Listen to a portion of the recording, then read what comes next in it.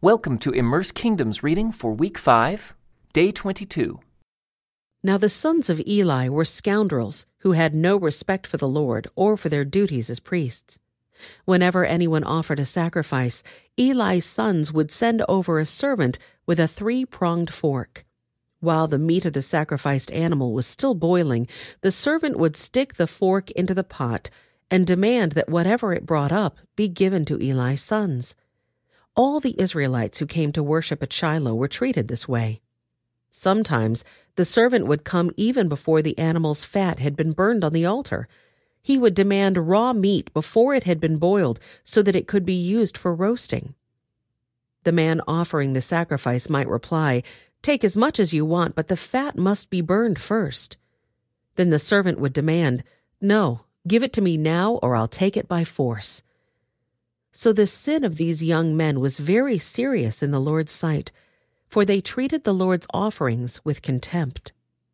But Samuel, though he was only a boy, served the Lord. He wore a linen garment like that of a priest. Each year his mother made a small coat for him and brought it to him when she came with her husband for the sacrifice. Before they returned home, Eli would bless Elkanah and his wife and say, "May the Lord give you other children to take the place of this one she gave to the Lord." And the Lord blessed Hannah, and she conceived and gave birth to 3 sons and 2 daughters.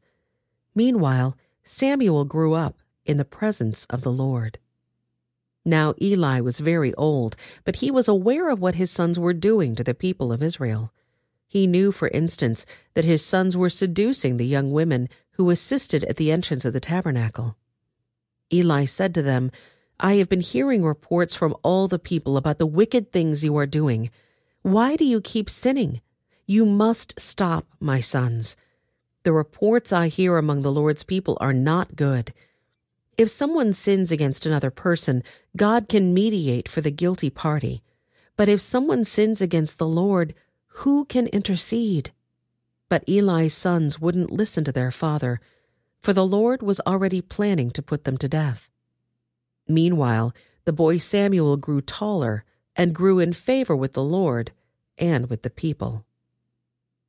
One day a man of God came to Eli and gave him this message from the Lord: "I revealed myself to your ancestors when they were Pharaoh's slaves in Egypt.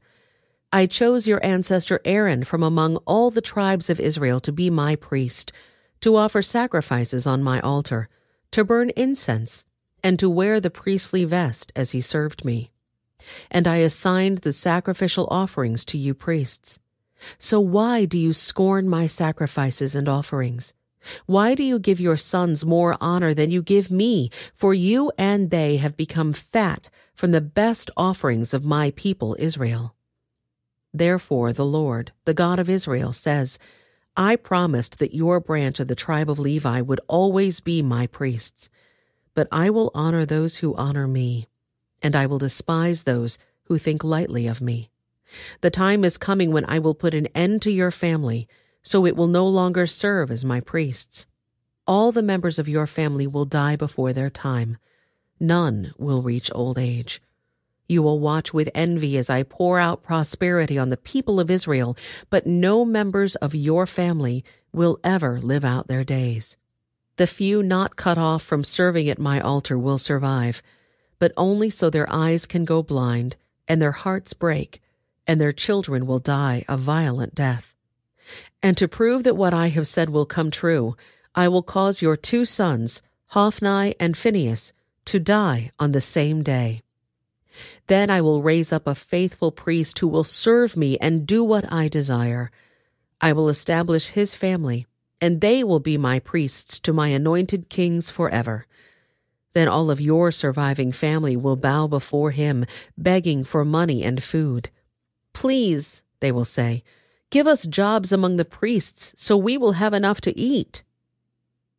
Meanwhile, the boy Samuel served the Lord by assisting Eli. Now in those days, messages from the Lord were very rare, and visions were quite uncommon. One night Eli, who was almost blind by now, had gone to bed. The lamp of God had not yet gone out, and Samuel was sleeping in the tabernacle near the ark of God. Suddenly the Lord called out, "Samuel." "Yes," Samuel replied. "What is it?" He got up and ran to Eli. "Here I am. Did you call me?" "I didn't call you," Eli replied. "Go back to bed."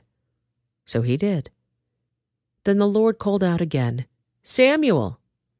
Again Samuel got up and went to Eli. "Here I am. Did you call me?" "I didn't call you, my son," Eli said. "Go back to bed." Samuel did not yet know the Lord, because he had never had a message from the Lord before. So the Lord called a third time, and once more Samuel got up and went to Eli. "Here I am. Did you call me?" Then Eli realized it was the Lord who was calling the boy. So he said to Samuel, "Go and lie down again. And if someone calls again, say, 'Speak, Lord, your servant is listening.'" So Samuel went back to bed. And the Lord came and called as before, "Samuel, Samuel." And Samuel replied, "Speak, your servant is listening." Then the Lord said to Samuel, "I am about to do a shocking thing in Israel. I am going to carry out all my threats against Eli and his family, from beginning to end.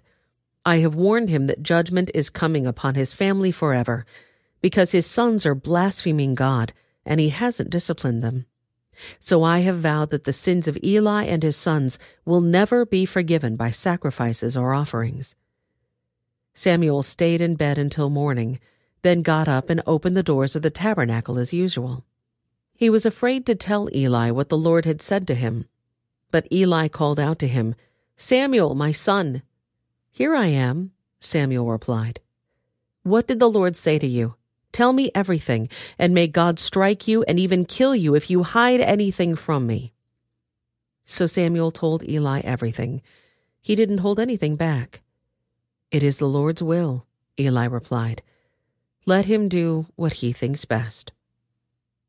As Samuel grew up, the Lord was with him, and everything Samuel said proved to be reliable.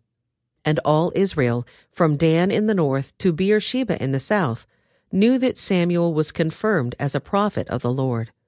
The Lord continued to appear at Shiloh and gave messages to Samuel there at the tabernacle. And Samuel's words went out to all the people of Israel. This concludes today's Immerse reading experience. Thank you for joining us.